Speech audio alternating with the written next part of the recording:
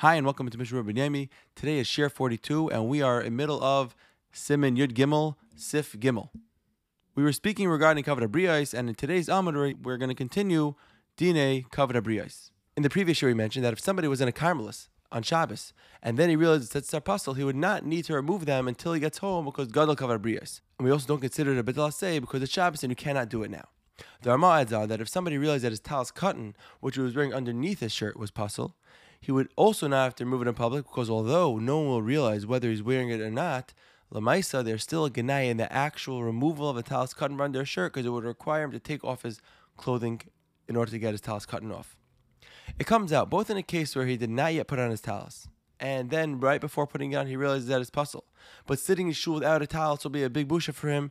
Then he can wear it, but of course he would not make a bracha. If he, however, could borrow someone else's talis, he would be required to do that rather than wearing a puzzle talis without a bracha. And also, in a case where he realized that it was puzzle after he was already wearing it, we pass that he would not need to remove it until he has a chance to go somewhere private to his house or to someone else's house, and he could remove it there. The Mishmurus of Katan Yud Beis mentions from the Achrayim that this whole klal of Kavod HaBriyos is not a blanket rule. It all depends on whether the person will actually experience a busha or not. So if you have a person who knows he will not feel an embarrassment from removing his tzitzis or his talis, then he would not have his heter, and therefore, right when he realizes that it's possible, you should move it right then and there. Additionally, we only give the heter for Kavod HaBriyos if somebody was not aware of this pasul before Shabbos, or he was aware and then he forgot about it. However, if he knew but just didn't get around to fixing it, then we knas him and we say you must remove it right when you realize because you should have fixed it and put on proper tzitzis before Shabbos began. The Rama ends the Siman by saying, "V'dafka b'Shabbos to aser lases tzitzis, av b'chol ki hagavna aser." The whole letter of not removing the tzitzis in a carmelis because of Kavod HaBriyos is dafka on Shabbos, but in the weekday it would be aser to keep it on.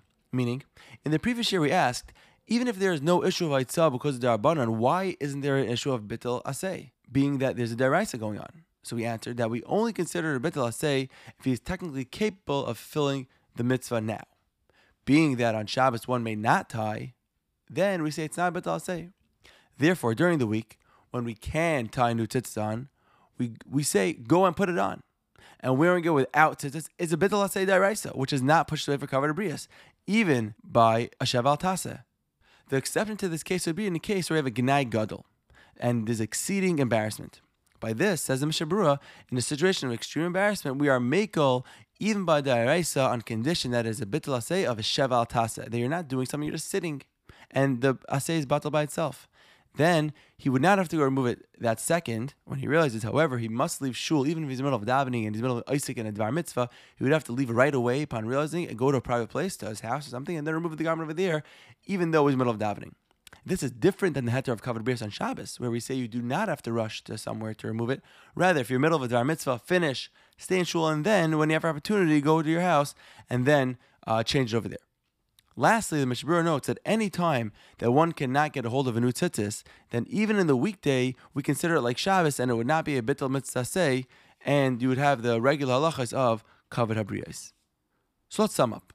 Regarding the Isser Haitzah of carrying, we said, wearing pasal tzitzis in a Rishus Harabim, which is the Isser Daraisa, and Bekum V'aseh, by walking that itself as an activity that you're doing and you're being over, that would never be mutter even for a Kavod HaBriyos. And a Carmelis, which is only also Drabanan, then we say they were not geyser b'makam Kavod HaBriyos and it's mutter, there's no issue of Haitzah.